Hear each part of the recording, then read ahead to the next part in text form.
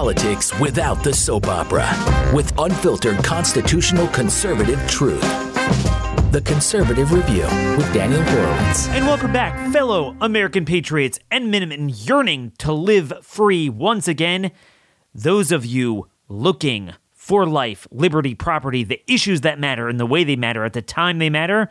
We are serving full course turkey today, Thanksgiving Eve on Wednesday. And folks, this is a time when we all should feel like pilgrims. Except there's one difference. See, during the time of the Pilgrims in the 1600s, there was still a new world in the Western Hemisphere to discover. Now we don't have anywhere to go for liberty, for freedom, religious and civil freedoms. We don't have any place to go. We have nowhere else to run or to hide. So we are the pilgrims once again, but we are pilgrims in our own land who need to reinvent morality, reinvent the desire from the people to pursue God's divine providence. And that really is the lesson of Thanksgiving. Really glad to have you guys back here today. Obviously, we'll be off like everyone else Thursday and Friday. We're going to have a special show with Dr. Ryan Cole, kind of an update on everything, all things medical freedom, COVID poison shots, and COVID in general. But before then, I just want to frame kind of the time we're living in. When the Pilgrims got off the ship, according to historians at least, they immediately read Psalm 107. Bradford and the men there. Give thanks to the Lord because he is good, for his kindness is eternal. Those redeemed by the Lord shall say it, those whom he redeemed from the hands of an oppressor. And it's something I think we should all say on Thanksgiving. And what is shocking when you look to the extent that we've become new pilgrims in our own land that was founded upon the recognition of God's providence, the recognition that in order to get blessing and bounty, we need to be deserving of God's providence, his goodness. We need to seek out his goodness. We need to beseech him for it. And then certainly we need to thank him for it. That was basically the message of Thanksgiving since it began. It began in 1787 when our forefathers in the Continental Congress, even before the nation was founded, sought to establish a day of Thanksgiving. It wasn't established as a specific day until much later, but it was usually around the fall time, taken from the Jewish holiday, which usually falls out around October time, thanking God for a harvest. And then George Washington obviously issued the first proclamation as a country on October 3rd to be observed on November 26th, which is roughly when it wound up being observed again after the Civil War. And what was the nature of the day? It was to beseech God to pardon our national and other transgressions and to promote the knowledge and practice of true religion and virtue. There's no way to escape that was our founding, and that is the source of Thanksgiving. The day of prayer and thanksgiving to God, in the words of Roger Sherman during the House debate on that resolution, he said was to replicate through the celebration of the Constitution the solemn thanksgivings and rejoicings which took place in the time of Solomon after the building of the temple, a precedent in Holy Writ worthy of Christian imitation on the present occasion. And obviously, as late as 1986, we still had presidents really, through Reagan, underscoring this. Reagan wrote in 1986 during his Thanksgiving proclamation that no custom reveals our character as a nation so clearly as our celebration on Thanksgiving Day. It's rooted deeply in our Judeo-Christian heritage, underscores our unshakable belief in God as the foundation of our nation. So it was always understood that God was the foundation of our nation, our blessing, and the reason why America was blessed more than any other nation, God bless America, is because we beseeched him more, believed in him more, and thanked him more. And you look now that we've been turned away from our own country, and we are pilgrims once again, because we have a nation that is turned away from God. And how sickeningly ironic that on this very week, they broke from their process of redefining marriage for Thanksgiving. All of them are going to celebrate Thanksgiving in some way, increasingly more in a pagan way, overshadowed by other customs and, just Black Friday and indulgence like that in general. But the irony is, they are picking the thing that throughout the Bible has angered God more than anything, the proliferation of homosexuality and the obsession with it. And now, even if you're not particularly religious, you could appreciate what it's done to the culture. 21% of all Gen Z people identifying as anything but normal that can't even procreate anymore. How anyone could view that as something that is going to be deserving of divine providence is insane. So if you don't celebrate Thanksgiving, that's fine. But if you do, you can't deny where it comes from. And that's kind of where we are today. God will not bless this country if we don't turn to him and at least pretend to be worthy of his blessing. Yet despite it all, he still gives us more freedom and prosperity than relatively other countries. And it's a sign that we're not done yet. And we must use that blessing, that residual, slight remnants of freedom through federalism, through some of the states with more opportunities, to fight like the Dickens, to actually be worthy of God's blessing. And that's what it is. Ultimately, that's what we're thankful for. You know, we thank a lot of people, thankful for human beings, and that's appropriate, that's fine. But the point of the day is one thing. It's to be thankful that despite everything being so bad, you know, you listen to all those videos of the World Economic Forum, and not just listening to their threats, but what they're actually doing, the walls closing in upon us on health, life, property, food, fuel. And they're doing it on purpose. Hack our brains, hack into our skin, surveil us, transhumanism. There's no hope if you just extirpate God from your consciousness. But what we're thankful for is that they could plot all they want. But at the end of the day, nothing could happen if God doesn't will it. Now, does it mean we just step back and just say, let's just pray? Well, we need to do a lot more of that. And that's what Thanksgiving was. It was a day of actually, it became a day of feasting, which is fine. But initially, it was, they had days of fasting.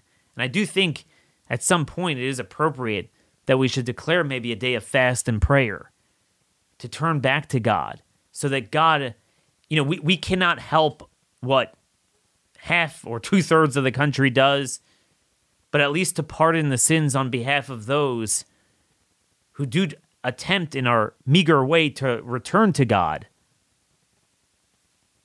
And through that, will be worthy of his blessing. And part of that is demonstrating that we are not okay with what's going on. We don't want this. We want something better. We don't support the homosexual agenda. And no, the only problem with it is not just female sports.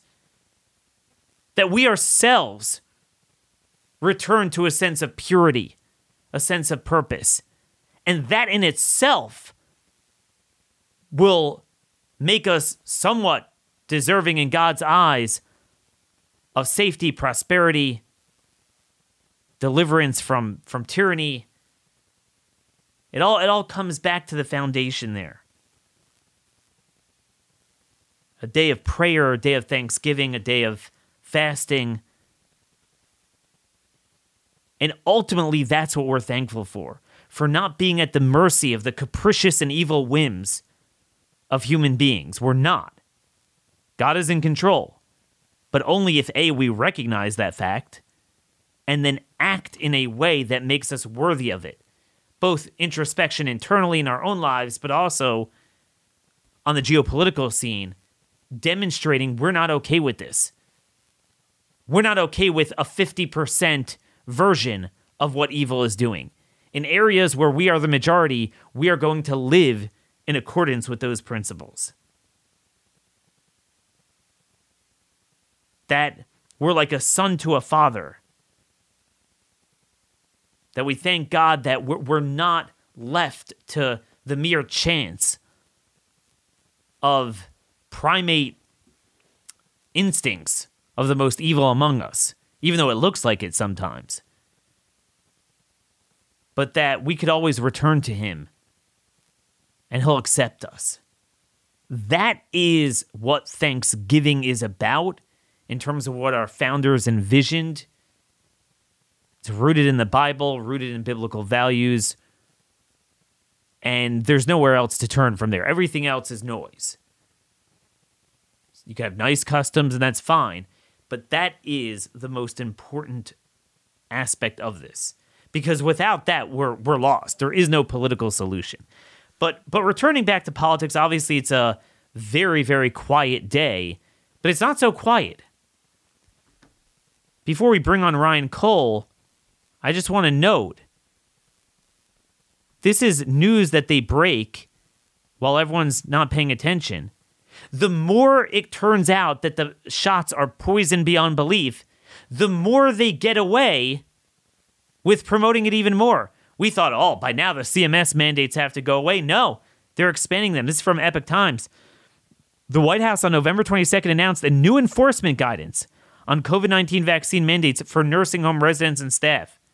It announced new enforcement guidance to ensure nursing homes are offering updated COVID-19 vaccines and timely treatment to their residents and staff.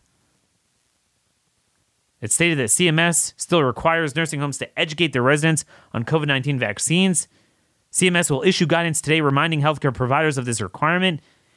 In its guidance, CMS will make clear that nursing homes with low vaccination rates will be referred to state survey agencies for close scrutiny, and that facilities that do not comply with the requirement to offer and educate on the benefit of life-saving COVID-19 vaccines will face enforcement actions, including the need to submit corrective action plans to achieve compliance. They didn't elaborate on what those enforcement actions are, but as you could tell, this is something that requires the cooperation of states. You should have had by this morning every single state release a statement, red state at least, that this is not happening. But I didn't see that. And again, everyone's still on, okay, maybe the younger people shouldn't get it. But the nursing home, they need it. Are you kidding me? That's the quickest way to exacerbate their death. And it literally doesn't work anyway. I mean, even if it did work, it would be a problem. Is negative efficacy for COVID, causes other respiratory viruses, and then any amount of damaging every organ system in the entire human body. What needs to happen is a plan to boost their vitamin D levels. So this fight is not over. It's just beginning. It is shocking how much we know about the shots, and yet the momentum against it at a political level, at a policy level, has stalled out. Every red state but Florida is now behind Australia in terms of its guidance on the vaccines. They're still promoting it on children. Every red state health department. If you live in a red state, look up your health department website and you'll see it. Prominently displayed, maybe next to monkeypox and any other amount of nonsense that they promote. So we need to be pilgrims in our own land our own boats, return to God, and reclaim the land that we have because we have no another place to travel to. So that's one thing there. Another story, interesting story, Jessica Rose has it on her Substack, but it turns out that the VAERS foreign data has now been scrubbed in a way that you can't query a lot of different things. So all the analysis we're doing on VAERS, they just scrubbed it. They said, the Europeans didn't like certain data coming out from the foreign data. And I bring this up just because there's a lot of talk about Arizona and election fraud. And everyone's wondering, could government do it? Do they have the ability? Would they do it? And if you look at what they've done on COVID and COVID data that affected humanity and lives a lot more than even any election could, of course they can, and of course they do. Election fraud is the least nefarious thing they've done to us. So, I mean, obviously that's something we're going to be following next week. We're kind of sandwiched in here because after Thanksgiving is a torrent of lame duck fascism we have to watch out in Congress. And then immediately after Christmas is going to be the mobilization that we have to mobilize for the red state legislative sessions. So much at stake. But we ourselves have been diffident in our own views. This is 2 years into the vaccine, and it still has not become the same dirty word as abortion in red states, and we have more data than you could ever imagine. Jim Justice, that animal rhino from hell, governor of West Virginia, he's to the left of Biden. If you remember, this man said that he was upset that Biden, with a slip of the tongue, admitted that the emergency for COVID was over. He's like, how do you say that? We need more vaccines. He announced that, so he's going to be term limited this next election. So we're like, oh man, maybe finally we can make West Virginia a red state. He wants to run for Senate. That should be dead on arrival. He's literally, there's not a dime's worth of difference between him and Joe Manchin. Now I know Alex Mooney, who's a somewhat conservative congressman from there, he's probably the best you have in West Virginia, announced he wants to run for Senate. Normally, I'd say you have to go all in for Mooney to block Justice, but I'm wondering again if the Senate is a lost cause anyway. You know what? Flush him out there and maybe have Mooney change and run for governor. Who knows? But that's something to watch for then. But there is so much going on. You know, there's a study out of the St. Louis VA. If you want to look it up, it's titled Acute and Post-Acute Sequelae Associated with SARS-CoV-2 Reinfection. So this is about the risk of severe outcomes in COVID reinfection. So it's very rare that, you know, you have COVID and then you get it again a second time for it to be severe. That's extremely rare, and they wanted to quantify it. And what's interesting is if you look at supplemental table 4, it shows a 35% increase in mortality among people at one dose over no dose. Meaning they got COVID, they got the shot, and then they had a reinfection. They're 35% more likely to die from COVID, even on reinfection, having had one shot, and 18% more likely if they had two. But what the 35 with the one shows you is that it's probably the timeline. If you look, like we see with everything, beyond a 4 to 6 month window, I'm sure the 2 dose is even worse than the 1 dose. So that's what we keep seeing. So again, it makes it more likely you're going to die of COVID, even if you already had it. That's how bad this is. So I could go on and on with all this stuff, but obviously, you know, I wanted to get to, I know we solicited a lot of questions from you, and I'm going to try to get in as much as I can in these 40 minutes or so with Dr. Cole to answer all your questions on vaccine injury. So while Thanksgiving is mainly about giving thanks to God, it is important to thank the people in your life that have made an impact. And as I've said before, one of the people that really served as a game changer in my life was Dr. Ryan Cole, our beloved pathologist from Idaho. It's funny, yesterday we had a guest on from Idaho, very appropriately talking about this from the legal aspect in a red state.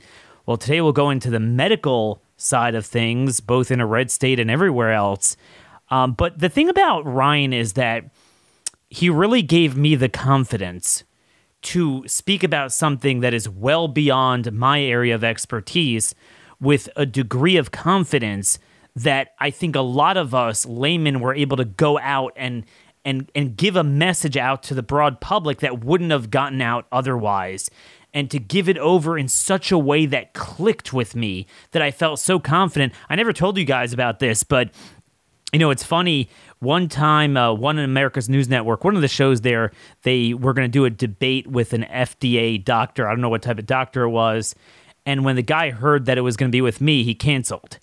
And that's kind of pathetic. I mean, come on, he's a doctor. I'm a nobody. I'm just a political guy. What do you care? But, we were able to assert things with so much confidence that they were scared because they didn't have facts on their side. And a lot of this came from Dr. Cole and several others. So I've read some of your questions. We're going to try to get as much as we can out with the limited time we have. Dr. Cole, back by popular demand, thanks so much for joining us today, and happy Thanksgiving.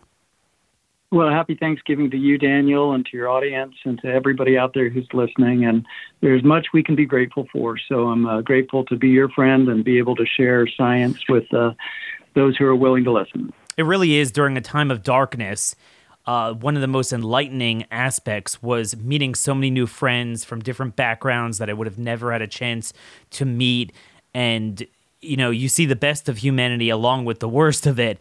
And I think we've really seen a lot of people come forward, and hopefully that number will grow. It's been a couple months since we had you on. What are some of the new observations that are troubling you, new signals you're seeing, or reaffirmation, strengthening of signals the last month or two that you think are important to get out? I think one of the biggest new signals that I'm concerned about is the excess death signals around the world. Granted, we're behind on our morbidity mortality reporting, the responsible of our own CDC here in the U.S. But as I travel the world, I just returned from a trip to Scandinavia, and it's interesting. Even their agencies in some of those regions said they're just going to stop reporting excess death signals. And if you look at the United Kingdom, they've been doing pretty well at keeping up at excess death signals. And this excess death is in younger populations. And some of those newer signals are obviously still from the cardiac findings. We've talked about that for a good long while now, but there's more papers continuing to confirm what we know, how that spike protein goes to the heart. A paper that was finally peer-reviewed and published, a little cell around the heart vessel cells called a pericyte. And you and I have talked about this a long time ago. CD147 receptor, the spike binds to this pericyte, makes the vessels leaky, allows the spike protein in and proliferates in the heart. And there are multiple papers now showing the spike protein present in cardiac tissue, binding to these pericytes, binding to the vessels. So these sudden adult deaths, these deaths in young adults, these sudden collapses, whether it's on a sports field or someone dying in their bed or some healthy, active individual, we know mechanistically why this is happening. Here's a big concern about this paper is it got peer-reviewed and published. The preprint was over a year and a half ago. So to have a signal like this and to have it sit in peer review during a rollout, knowing that we're making the body make this spike protein, is so illogical.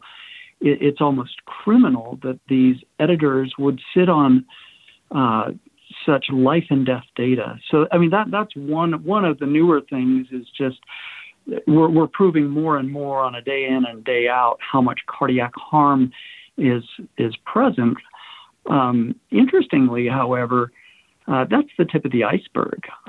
We look at data from Dr. Mueller out of Switzerland. There was a study in Thailand several months back showing a 2.3% myocarditis rate.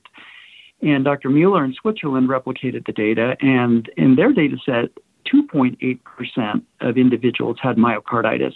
The scary part was 4 months later when they did enhanced MRIs, these individuals showed scar in the heart 4 months later. Wow. So what does that mean for the average person? Well, that scar will block.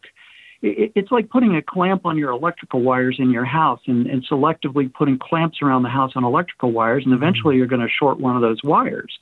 So that's what long-term the potentiality is for the heart and the bad outcomes there.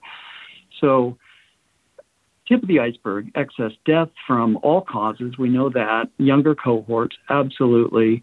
More proven cardiac problems, absolutely. But here's what's interesting. There was a preprint showing the spike binding to the pericytes in the brain. Where is the final peer review and the final publication on that one? Again, there's so much being suppressed in the medical literature when in the laboratory setting, in the university settings, and the data sets, we know the problems are happening. And why is the information still being suppressed is really concerning to me and should be concerning to every citizen, let alone physician. So what I'm gathering from your observations here is that initially the concern was, okay, maybe there's a 2-week window of circulatory heart-related deaths, but you kind of, if you get through that, maybe you should be good. But what's interesting about these young deaths is that I don't have data in front of me, but I think it's pretty obvious that the last number of months, there aren't too many young people getting new shots. I mean, to the extent that there's uptake, it's on the endless 4th, 5th, 6th dose of older people. And I want to get to that because that in itself is a travesty. But younger people generally aren't getting it now in large numbers, yet we're seeing the excess deaths are not declining, and in some data sets they seem to be going up, and anecdotally we certainly see this. So are you saying with your analogy with the wires around the house that, you know, at first looked like, okay, maybe 1 in 5,000 young adult males might have this problem and maybe 1 in 10,000 other people, but now, like you said, that was the tip of the iceberg. So with this subclinical myocarditis, does that mean that you could have, you do 2.8% of the denominator, 225 million in America alone got at least 2 shots, 250 million or so got 1, and who knows how many got 3. So you're saying, that's millions of people could be taking time bombs. Yeah, and not to be alarmist, but that's the physiology. And we know the more spike your body makes, the higher the risk for these. So, I'm not here to judge, especially in a season of kindness and giving. What I am here to say is, look, if you got 1, don't get a second. If you got a second, don't get a third. If you got a third, don't get a fourth. Because at this point, we know the harms. It's all risk, zero benefit at this point. It doesn't even cover the variants that are out. I was on the line with some colleagues last night going over, the variants of concern and what are out there now. The current shots don't cover what's out there. And the coronavirus, as we've discussed before, all coronaviruses will mutate ahead of any of our efforts. So you're really just putting yourself at risk and putting yourself in harm's way at this point. There are early treatments. We've discussed that.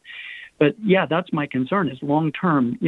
We go back and look at papers like Dr. Bonsall in the Journal of Immunology showing that this spike will circulate in little fat packets called exosomes for up to 4 months after the body starts making that spike. We know from Dr. Roltgen's study in the journal Cell that at least 60 days, the body still has not only the mRNA sequence in it, but it's still making spike protein. And she published at 2 months. I actually have gotten her protocol so we can start replicating some of those in the community lab setting. But that's at least 2 months, and Bonsall confirmed 4 months. So we know this spike is circulating in the body for a long time. So if we have an adverse outcome 3, 4, 5, 6 months later, it's because that spike is still triggering inflammatory pathways, is still causing subclinical low-grade cardiac harm, neurologic harm, autoimmune harm is another big one we're finding more about. And so these processes, because this is a gene-based injection, this is not a, quote, vaccine, it's not a protein-based vaccine, or even if we go to the protein-based vaccine, the Novavax, having 5 micrograms of spike, that spike being the toxin, even in that, there's a black box warning for myocarditis just because of the spike. So yes, it's a long, persistent. It's like having a low-grade poison consistently circulating throughout the body. And to your analogy, ticking time bomb, I hope not. Are there things people can do for their body to prevent these things? Absolutely. But at the same time, one needs to be very aware of any symptoms and not ignore them.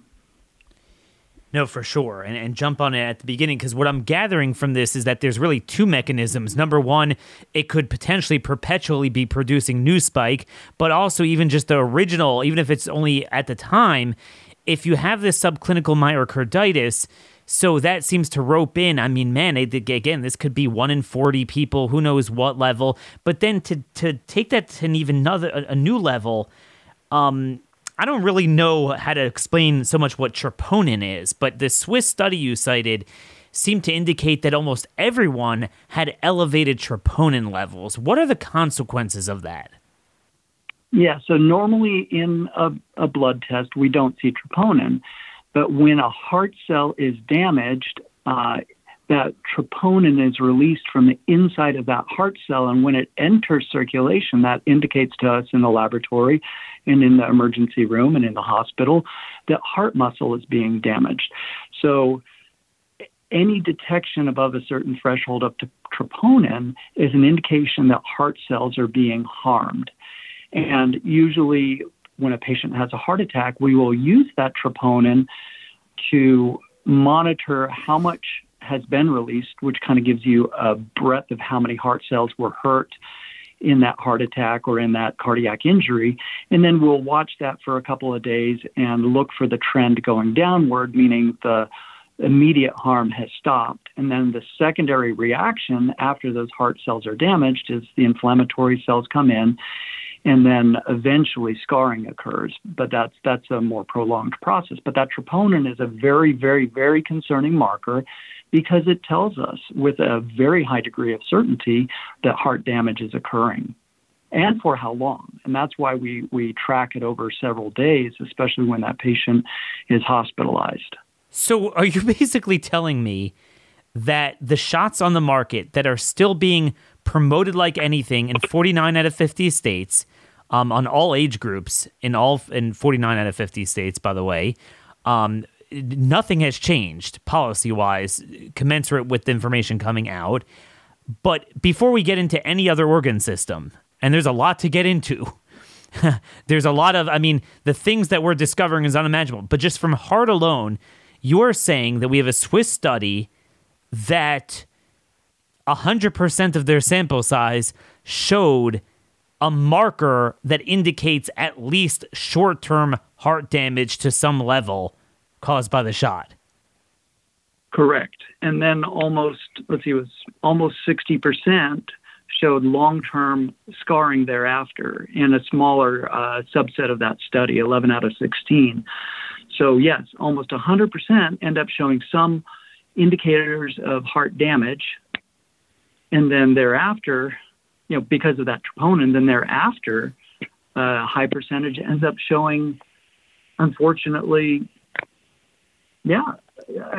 heart damage is happening. That's the bottom line here. Heart damage is happening. It's funny because I'm into wires now because I've had audio issues with my broadcast at times, and it's like you could have a kink in the wire, and you never know. Sometimes it won't be a problem for many years. Sometimes it will never be a problem, but sometimes it will get you out of nowhere, and that's what it kind of looks like is happening. That certainly not everyone with an elevated troponin level is going to die, but when you start seeing all these sudden deaths, it doesn't take a imaginatory person to realize that, wow, maybe this is more than just a 2 to 4 week problem. This is something that could potentially get people down the road. And so I'm getting a lot of questions, and I don't know if there's a good answer because you have insurance issues, you have, doctors need to refer this, but typical question I get, a lot of people in my audience, themselves or family members got the original 2, and then they realized, oh man, that was a mistake, so they didn't get any more. They got a long time ago, maybe a year and a half ago, maybe a year and 3/4, and they didn't see any issues, apparent issues. Are there any diagnostic tests that you would recommend to see if there's anything festering? That's a good question. So that troponin is more of an acute test we use in the acute injury setting. in the long-term setting, just understanding where your other blood markers are or aren't is always important. What's your vitamin D level? The more normal your vitamin D level, the less inclined you are to have a clotting disorder. Most people don't know that one of the best anti-clotting agents there is having a normal vitamin D level. Microclotting is obviously another concern. Now, D-dimer is one that we look at in more the acute clotting setting. The good news, and I want to sound hopeful here, because those who got that initial 1 or 2 and are pretty far out, like you mentioned, from that initial injection, the body is resilient. A lot of people, I want to say that, initial rounds of injections many of them were duds because they weren't kept in the cold chain, a lot of degradation. Yeah. Those individuals went on to get COVID anyway. So the hopeful message is, hey, this was poor manufacturing. A lot of people got a dud. A lot of people are fine. That's fantastic. Looking at a basic complete blood count, looking at where your red and white blood cell counts are, your platelet counts are, looking at your metabolic panel, making sure that everything is in normal range there. Those are the basic things, but you're usually going to see those heart markers in the acute setting. Now, there are other things like basic natriuretic peptide, other things that are a little more esoteric. If you're not having symptoms, then chances are, you're okay, especially if you're that 1.5 years out. So on that point, we still don't have a good answer to this, but we've always been wondering from day one, have you or others ever done biochemical distribution analysis of these vials to see, the magnitude of the variance? Because from what you're describing and what we're seeing in the literature, there's like over 14,000 categories of maladies and injuries in VAERS. It affects every organ system. We're going to get into reproduction, cancers, umbilical cord. There's nothing that this thing doesn't touch. So how does it not kill everyone? And the theory was maybe some of it's the storage, the way the needle was placed in. There's questions about that, put it in directly to the bloodstream or not. Different variables, but certainly one of them is going to be, were they all sort of kind of just experimenting and different distribution? Have you shed light on that at all?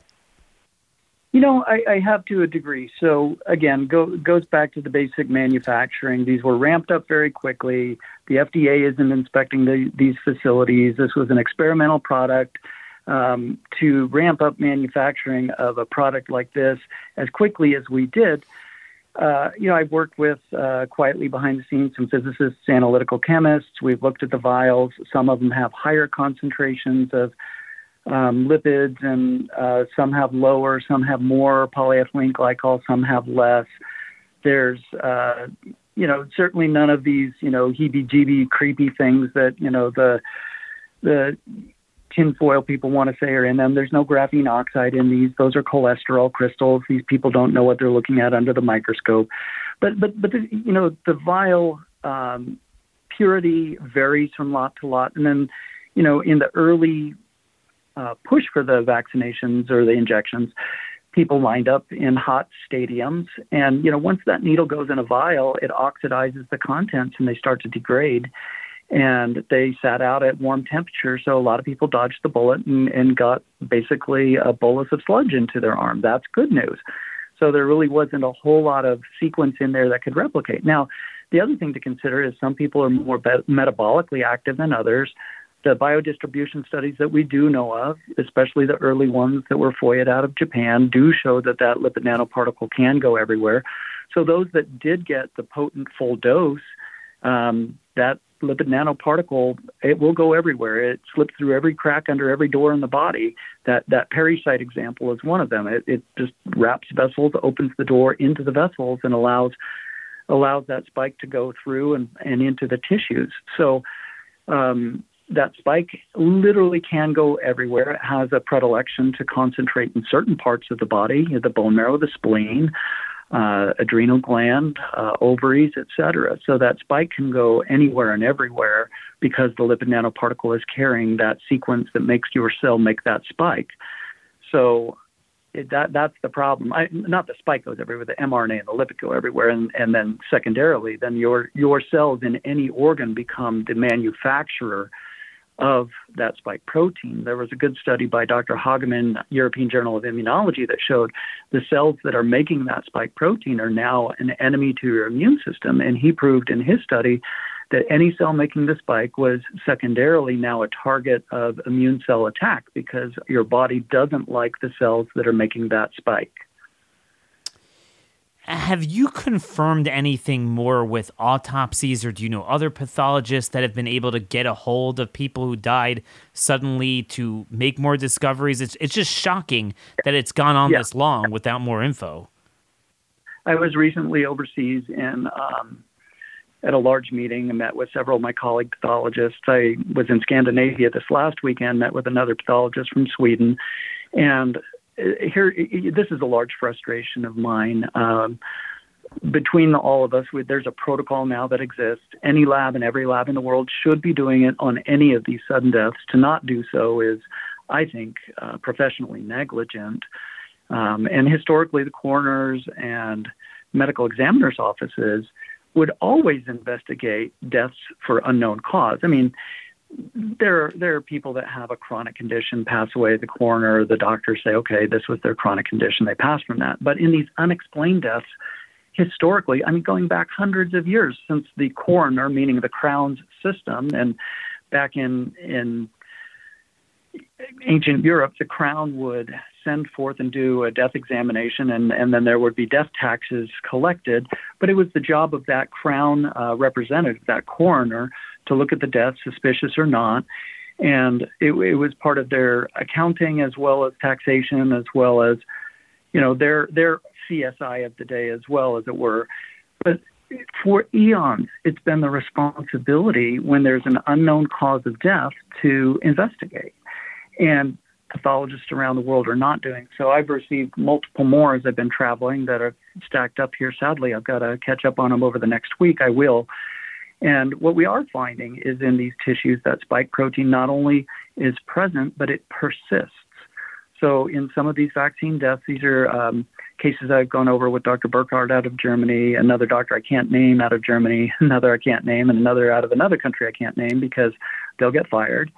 But quietly behind the scenes doing the examinations, that spike is present in the lining of the blood vessels. The spike is present on the outside of the blood vessels. That spike is present in the spleen. That spike is present in the liver. I've seen aortas dissected and burst open in sudden death because that spike goes into the aorta. The lymphocytes come in, chew a hole through the wall of, you know, the largest blood vessel in your body coming off of your heart. And once that ruptures, it's game over within minutes.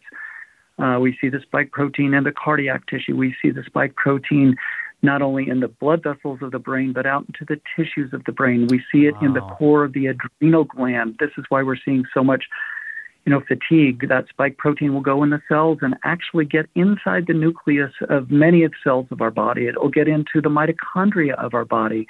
And that's the little engine, the powerhouse of every cell in your body. And that's another reason for fatigue. So it is widespread and diffuse. And how do we know that it's from the shot and not from the disease? Well, if it were from a virus, SARS-CoV-2, then we would see the nucleocapsid antibodies also staining in these tissues. That's missing. So we have a great internal control.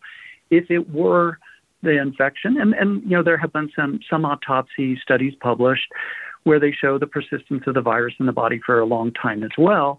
And in some of those studies, they showed it was whole virus. They did both spike and nucleocapsid, and it was whole virus. So, we have to be scientifically honest. Is it there or isn't it there? Is it just spike or is it spike and nucleocapsid? So you can split out the difference between this is a persistent spike protein from an injection and not from an infection. And it also makes sense because we're seeing so many more published studies now on organ rejection. A spike causing organ rejection. I just saw it in a paper on lung transplants. So, that's got to kind of indicate that it's going everywhere.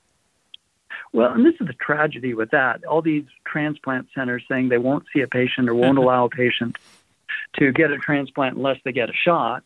And now we know, that cornea study that from, I believe it was Japan, and patients who had a corneal transplant years before, after they get the shot, because of the modulation of our immune system, now the immune system targets old transplant tissues. And I think we're going to, unfortunately, going forward, see, unfortunately, those on transplant lists, we have a high percentage of the population who have received the injection. Some of those will pass and will be organ donors. And I'm an organ donor. I'm grateful people donate organs for those who need them. But I'm afraid we're going to see higher rates of rejection because of what we've done to an entire world population in modulating our innate immune response. And that early paper from Fossa showing innate immune system modulation, and then the paper from Zhen Qin that showed it was a lipid with an mRNA for a flu, but each pup in her 4 successive litters had the same gene expression profile, meaning after she got a shot with a lipid nanoparticle and an mRNA sequence, her immune system was different. And every generational pup thereafter also had that same new imprint. So we modulate the immune response potentially for a lifetime, hopefully not, but we're modulating it to a degree that now we don't know what the immune system is or isn't going to do long term. And again, I don't mean to sound like, the sky is falling. I'm just observing what has been studied and what has been reported, which is another indication that we need to stop this immediately. Every shot everywhere in the world needs to be stopped immediately with this technology. And it's not just about COVID. These manufacturers are like, hey, we're working on a lipid nanoparticle RSV vaccine. We're working on a flu one. We're working on 15 others. Well, why? We've already shown that this is incredibly damaging to the human body. We don't have those long-term required studies that one would normally have in vaccinology.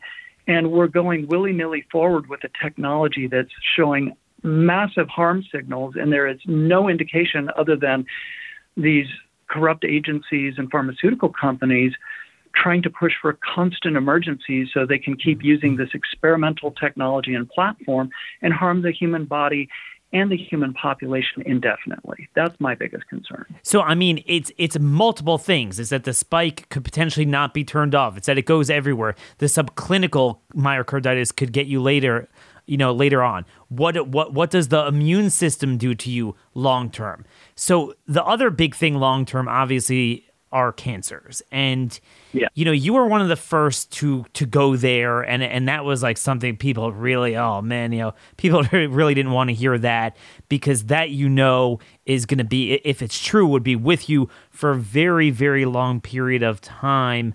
I was just reading from this Dr. Charles Hoff from British Columbia, and he's warning about T-cell lymphoma, being turbocharged, that he's seeing, all sorts. Like, he would basically take, PET and CT scans, and just over a short period of time, see rapid growth. Could you describe a little bit what T-cell lymphoma is, and why that would be turbocharged from the shots, and what other cancers you're concerned are being caused by the shots? Yeah, so that's a great question, and again, I've received plenty of grief for telling the truth. When in pathology, our job is to observe. We are the quality control of all of medicine. We see changes in patterns societally because day in and day out, we see lots of patients through the microscope. Tell people the pathologist is the most important doctor you will never meet, that you always hope is correct. That's our job.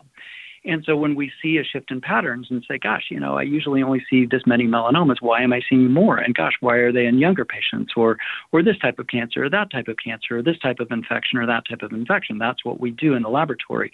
And then these get reported to, different state systems that go up to the federal systems. So in each country, they have their reporting systems. And that's part of the job of the CDC, to be reporting morbidity and mortality changes. Well, a T-cell lymphoma, so you and I have 30 billion T cells in circulation in our blood right now as we sit here and talk. Everybody listening does. And those T cells have multiple jobs. And one of their main jobs is to surveil the body day in and day out and shake hands with every cell in your body. A certain type of cell does that and says, hey, are you a friend or a foe? And if it's a cell with a gene break in it or a typical proteins on the surface says, hey, you're a foreigner. I'm going to poke a hole in you, throw a hand grenade in, and blow you up. So we get rid of those early cancer cells. Now, the problem is there were some studies done showing that the spike protein can get into our own T cells, and it doesn't need an ACE2 receptor to do this. There's another receptor called an LF1 receptor. So the spike can get into the nucleus of these T cells. Now these are your Marines, and all of a sudden now you poison your own Marines, because what happens, every cell in our body, every now and then you can get a little tear in your DNA, and we have little zippers that say, okay, I'm just going to zip that little tear right back together. When the spike protein gets into these cells, it blocks that DNA repair mechanism.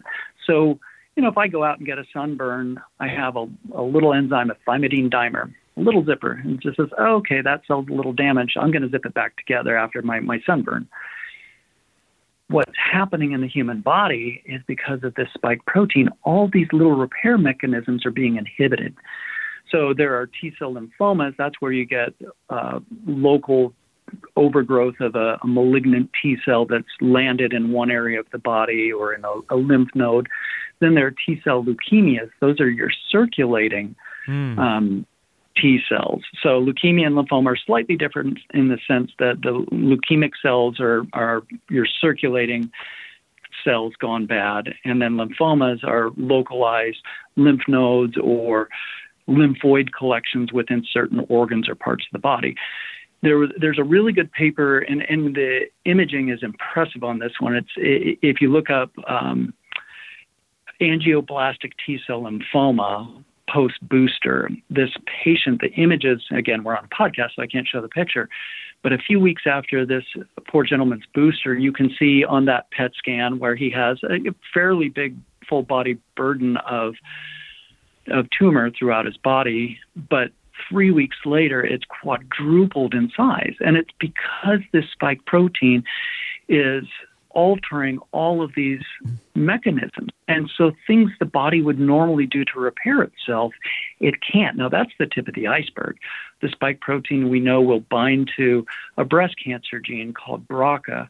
More importantly, it binds to there's a family of genes called the P53 family of genes. I know many of my colleagues have talked on your show about it before. That's the guardian of our genome. But these regulatory pathways that normally say, okay, I'm not going to proliferate. I'm going to just stay an atypical cell, wait for the immune systems to kill me off. When this P53 pathway gets activated, now these cancer cells, basically, it's like the enemies through the gate. They start replicating so quickly because that gene has changed pathways inside the cell that say, hey, grow, grow, grow. And they do. And now our T cells are weakened. They don't know how to fight it. So it's a synergistic 1-2 punch, just allowing those hordes pouring through the gate to start becoming a big a dragon-like malignancy very quickly. I was on the phone with an oncologist last night, and certainly we're seeing some cancers due to delay to treatment because so many clinics were closed or too many patients were afraid to go to the doctor. That's certainly going to be one of the signals. Yeah, I was going to ask you how you could, isolate that variable and still, hypothesize that the shots themselves, independent of the lockdowns, are turbocharging cancers. But you're saying it's the timeline. Well, yeah, it's the timeline. So certainly some of the cancers can and should be attributed to delay to treatment, no doubt. But what we see normally in cancers is a slow progression over time. So we know types of cancers, what their long-term outcomes generally are, with treatment. So oncologists can predict, okay, this type of cancer, I'm going to do this protocol, this patient's chances are this, with this long of a life cycle beyond the diagnosis. Well, talking to my colleague last night out of Texas, what he said he's seeing, and it was after the rollouts of the shots. These are cancers that he would normally be able to treat and manage very regularly in terms of what he's seen in his practice over 3 decades. What's happening is after these boosters are had, and it's usually after shot 2, 3, or 4, And again, it's that cumulative effect of having excess spike. So it's not just the DNA repair. It's not just the T cell downregulation. It's not just the cancer gene binding. It's also damage to mitochondria because cancer likes to grow in a low oxygen environment. And so the cell respiration is lower when mitochondria are damaged. There's inhibition of other pathways, KRAS pathways, and all sorts of other, esoteric pathways I could go into that the spike is also causing changes in. In addition to that, microclotting. Microclotting is still happening in many individuals. And again, now you're choking off areas of the body to oxygen. And again, a low oxygen environment, low energy environment, DNA repair inhibition, T cells going to sleep and not being able to. That's kind of a swamp for mosquitoes. Like the equivalent of a swamp for mosquitoes is a swamp for cancer. It's a perfect storm. And this is why the cancer behavior is different. And I mean, that's the tip of the iceberg. There's about a dozen mechanisms at the very least. And you and I are working on a quiet project behind the scenes, and I'll send you a list of about 20 mechanisms. Jeez. And so it's easily explainable as to why a normal cancer that we would expect and see in medicine and know the treatment thereof and have a good prediction for outcomes is behaving in a completely different manner. And even talking to my colleague last night, he's like, oh, that's why this patient is doing that, because he put two and two together as we went through some of these last night, and he realized certain pathways that he's able to control with certain of his therapies aren't responding because the ability to respond has been eliminated. You're saying like hormone therapy, immunotherapy, things like that. A lot of them. Yeah, all of them added up, yeah. So one cancer that may respond to a certain hormonal therapy, well, we've talked about toll-like receptors before, little pattern receptors. These tumors aren't expressing the same markers that they would normally see. I've had an interesting pattern in the lab in the last couple of weeks. So some of these lymphomas that I see, you can usually say, okay, this lymphoma says I have this marker, this marker, this marker. I'm categorized as said lymphoma. But what I'm finding is they have those normal markers that helps them put them into a category.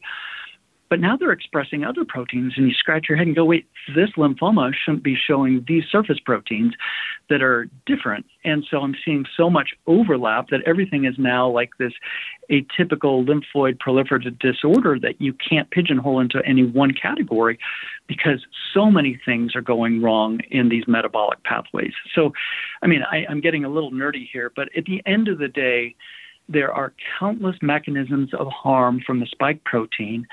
The sad thing is we still have governments around the world. We have our own military insisting people get a shot that doesn't work for viruses that are now extinct and variants that are now extinct that can harm the human body. So it is all risk, zero benefit. The only data set I saw when I was in Norway this weekend was from one colleague that said, the signal I see of benefit is in 85 and older in terms of acquiring virus and or being sick from virus. However, it's negated by all the cardiac harms. So even, and the cardiologist, a world famous one that we all know. And so he said, so basically at the end of the day, there's no benefit and all risk in all categories. So yes. Why we have bureaucrats dictating medicine, why we have policymakers pretending that they're physicians, have any of them sit down and have a conversation with me for 1 hour. And, a man convinced against his will is of the same opinion still. That's a problem we have. But if they'll sit down and I can do a basic science lecture in layman's terms, I think they would be shocked. And when we have our agencies continuing to put out false data sets and then rolling back what they said months later saying, oh, yeah, Walensky, well, we lied on that one. Well, we withheld the data on that one. Well, we weren't doing our job and we withheld 2 years of data from the American people. When you can't trust your government and the people that are responsible for your life and the health and wellness of a society, then it becomes the duty of the individual to protect themselves from corruption. And it becomes the duty of those of us in medicine, in spite of how much we get attacked, to protect humanity. Okay, so as always, I'm going to have a lot left on my list where we're not going to have time for, but one thing I do have to get to, because it's probably the most common question that people want answered, and you probably don't have a full answer yet, but I'm curious if anything new has developed. Everyone wants to know, okay, I didn't get the shot. Does this thing potentially shed? Yes. Yes, and very easily. So that Bonsall Journal of Immunology paper. So we exhale exosomes. So we know exosomes accumulate and circulate, and we can exhale them. We know it's in body secretions. That was from early studies with the infection in individuals in the Wuhan subway. It was in their sweat. The spike protein was in their sweat. We know from a recent article in JAMA that the mRNA alone makes it all the way to the breast milk. So not only is that mRNA being shed, but certainly the spike protein is being shed. Thankfully, with some colleagues in a couple of different states, finally have an assay we're validating where we're going to be able to test multiple different body fluids down to the picogram level. I wish we could go down to the femtogram level. So here's the other counter argument I have to the worry some people have about spike shedding. And this is most of us have had COVID. Those of us who never got a shot and had COVID, we have immunity in our sinuses, in our tears, in our throat with secretory IgA. So if you're being shed upon and some viral particle or spike comes into your body, you should have the ability to neutralize that. So I think the bigger concern, so a lot of people will say, gosh, I feel sick when I'm around a bunch of people recently got jabbed, and I don't deny what they're Everyone saying. says that, yeah. I mean, I haven't noticed it or thought about it, but there are a lot more ailments around. But from what you're saying, there would be a difference between concerns about you're going to get heart inflammation versus maybe they are becoming spreaders of like juiced up RSV that could probably affect. That's my bigger concern. So when people are around individuals that have, had multiple shots, what else is happening? These individuals, because of all the immune suppression we talked about, they're petri dishes for multiple other viruses. Had a question from a colleague that does health at a university, and she's seeing so many sick college patients with influenza A, with metapneumovirus, with RSV. And that's because these individuals were forced to get free shots to come back to their university, number 1 and 2 plus a booster. They're immune suppressed. Now they're literally sitting ducks for any and every virus that their immune system would normally keep in check.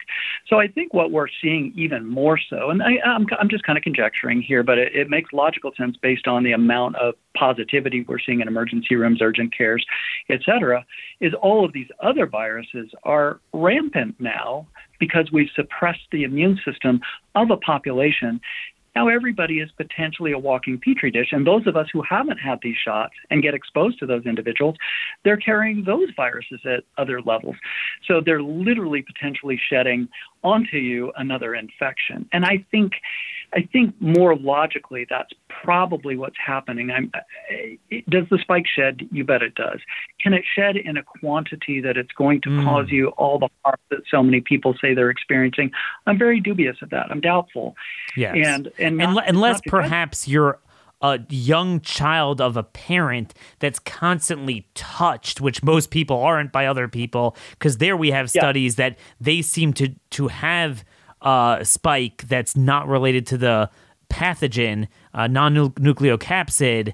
I forget who's the author of that study. So, but that's intense, like an intense degree and time frame of contact. Constant contact, absolutely. And that's more logical that then you're getting a consistent, persistent dose. Absolutely. Because I think that's something we need to watch out with in terms of a control group making analyses. We see a lot of disturbing trends among toddlers and whatever, and everyone's like, well, very few got the shot. But that's kind of the concern there. Well, most of their parents probably did, but a regular person, you pass a crowd, look, you gotta live your life, and it's just the respiratory viruses are a concern, but that's where we gotta get up on our D and C and other supplements and K2, selenium, and things like that. Weight, sugars, lose weight, cut the sugars, exercise. A great cohort study out of the UK showing, and they studied almost 340,000 people, if you exercise, and I don't mean go lift weights and go get a 6-pack of abs and all that. I mean, just go out and walk in the sunshine. Decreased severity and hospitalization. I was like 30 or 40%. It was incredibly significant. Just basic things for basic health. Okay. So final thing here, obviously there's things people know about. People understand heart, cancer, strokes, autoimmune problems, immune suppression, and it does all of that. But then there's things that we can only begin to start imagining, especially when you look at the reproductive system, future generations. I wanted to share with the audience while you're on with us, because this is well beyond my understanding, just to give an explanation of what this might mean. It's from Trial Site News. Scientists affiliated with microbiology, pathology, and School of Medicine at University of Alabama at Birmingham, they led an investigation into the impact of both previous SARS-CoV-2 infection and vaccination on CD34 hematopoietic stem cell progenitor cells, HSPCs, and umbilical cord blood. And they found that among those vaccinated, the total numbers of CD34 cells drastically reduced fourfold in the vaccinated donor group. Why would that be concerning? What does that mean? Okay, what this means, so your stem cells, these are your unicorn cells of the body. They can become anything that your body needs at any point. So they're basically, the cell like a chameleon. Okay, I'm going to turn red, I'm going to turn blue, I'm going to turn green, whatever. These cells are critically important for forming other cells in the body. So in your bone marrow, you have stem cell lines that become your red cells, stem cell lines that become your platelet-producing cells, stem cell lines that become your white blood-producing cells, and all the different types of white blood cells. In any tissue damage in the body, stem cell fibroblasts are going to heal, and stem cells and blood vessels are going to help regrow damaged vessels if you get, a laceration or a cut. Stem cells are present throughout the body, and they help regenerate injured tissues, help produce the circulating blood cells of your body. What does this mean long term?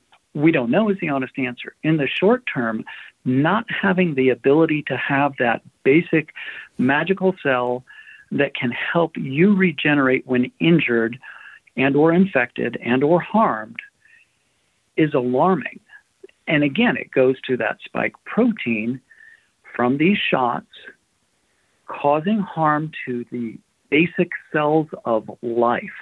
Stem cells are cells of life. And so goes your damage to stem cells, so goes your ability to have a robust, healthy immune system, healthy body, healthy organs, healthy tissues over time. So this finding, obviously, it's an early finding. It was an umbilical stem cell cord blood, and those are kind of like the holy grail of stem cells. Yeah. Those are the holy grail of stem cells because those pure, innocent stem cells are saved for future transplants for, say, people will store their cord blood for, a potential sibling that needs a transplant down the road, a bone marrow transplant, or will store them for themselves just out of precaution. So those stem cells that come from that purest form of innocent new life are the purest of stem cells. And to see them drastically drop says to humanity, we are doing something horrific to the biology of the world. And again, is it short term? I hope so. Is it long term? We don't know. And this is where the precautionary principle in medicine and science should always be honored. And we did not honor that using this experimental injection on billions of people on the planet Earth. So this is a very concerning finding. It's very scientific. The graphs are very clear to see within that article. And to have those type of cells injured even short term could lead to potential other infections and potential colonizations of other microbes and bacteria in the human body because we don't have enough of a response. It could lead even to malformation and repair of organisms. It can lead to so many things. So what does it mean long term? Well, those are some of the potentialities. What does it mean now? We don't know. but it's a bad sign. It's a bad signal. And again, it's another straw that broke the camel's back that was broken a long time ago, that these shots need to be stopped everywhere in the world. So I can't walk away from this without just putting this all together and asking, this doesn't make sense. If you put everything you said right now together, and we just scraped the surface, there's so much more on my list. We can go on and on, more deep into reproductive stuff. What I don't understand is, this doesn't reek of a rushed shot, a botched shot, a shot with a lack of oversight. Am I wrong? How does this happen by accident? This looks like something that you had to have carefully decided that I am going to wage war on global biology, on the human race. I don't, you know what I'm saying? I don't see a middle ground here. That's what I don't understand. Is there a way you could just say, yeah, it was just kind of like lack of quality control? It doesn't seem that way. Well, that's the frustration for me is go back and watch the Milken Institute interview with Fauci and Rick Bright. If you just type Fauci, Bright, Milken, you'll find it on YouTube. And they're bemoaning, how long it takes to get a traditional vaccine to market. Gosh, if we had a pandemic, we could emergency authorize this new mRNA technology and give it a try. So it sounds like it was just a freaking roll of the dice. They've been working on it for years. Bourla said in an interview with the Washington Post, gosh, we didn't have any experience with mRNA, and his scientists pushed it on him for whatever reason. Moderna never brought a safe mRNA product to human market, because it could never get to human market because they were always dangerous.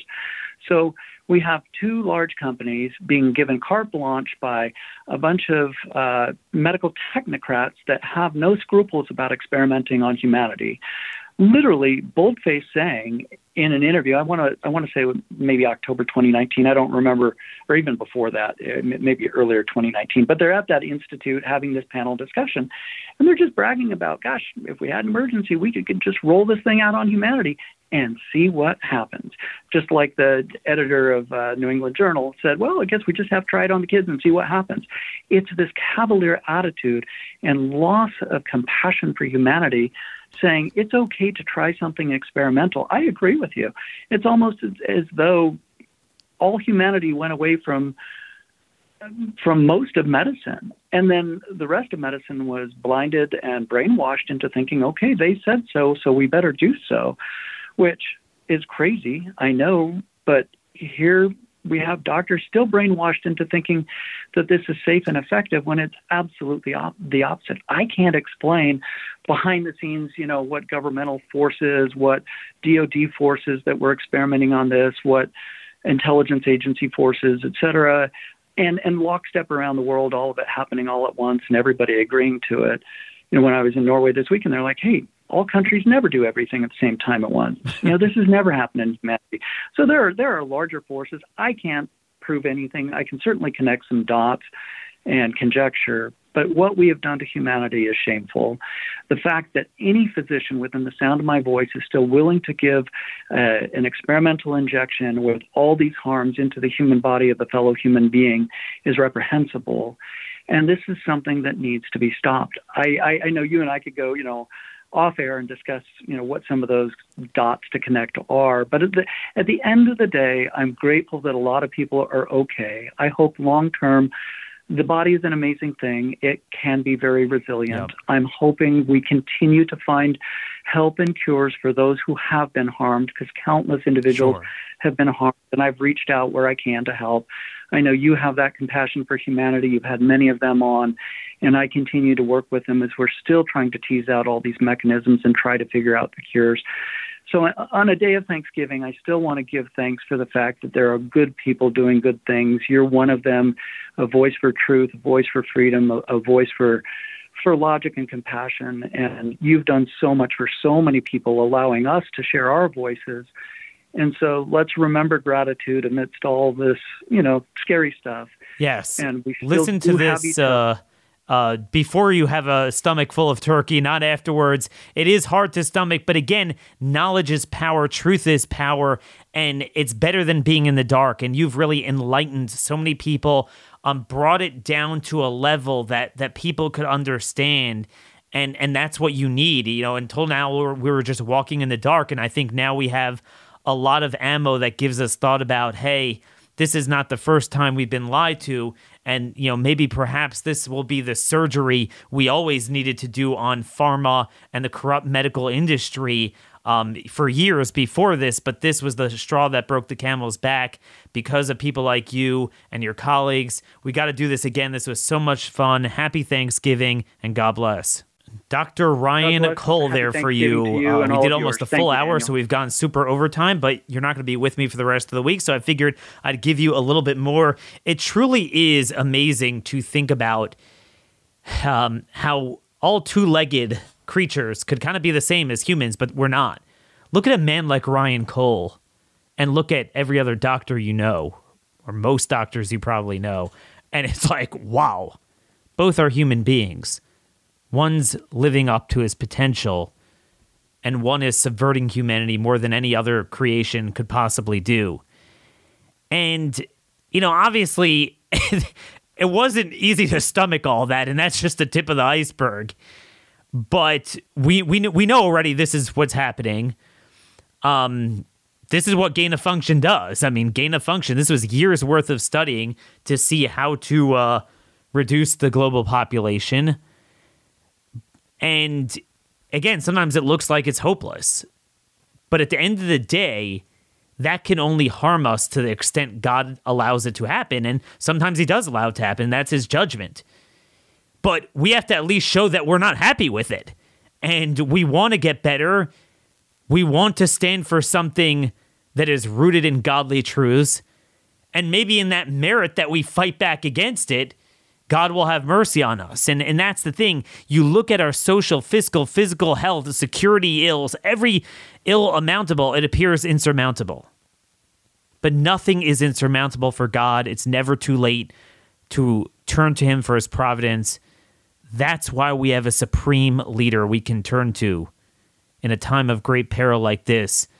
At its foundation, why we are so thankful and why our forefathers were so thankful and had a Thanksgiving, because only that supreme being could deal with problems of this magnitude. And finally, I'm thankful for all of you guys as well. I would be just a lunatic nobody raving if you wouldn't listen to me, and that's how we even have a little bit of influence. So again, over Thanksgiving, send the show to everyone you know. Everyone you know. There's so much more from where this comes from. We try to do different than anyone else. We go in depth. We did this a lot at the beginning of the year. We focused on a lot of other political issues. We came back to this for this week. We're going to have to move on to other political issues, but you can't move on from this issue. You cannot listen to this show thinking that, I'm just going to focus on abortion as being pro-life, but nothing else. This is a much bigger pro-life issue. Again, because you can't avoid it. This is coercive. Heck, it even sheds. But, interesting. He put a nice spin on that, where he thinks it is a problem, to what degree. Someone like Ryan is just so rare to come by, a man 1 in 1,000, as it says in Ecclesiastes. And that's really what he is. I'm so thankful for him, thankful for you. Hope you guys have a terrific time with your family. And tank up on not just turkey, but spirituality as well. And we will be here on the other side to cover you in that final sprint to the end of the year. God bless y'all, and thank you for listening.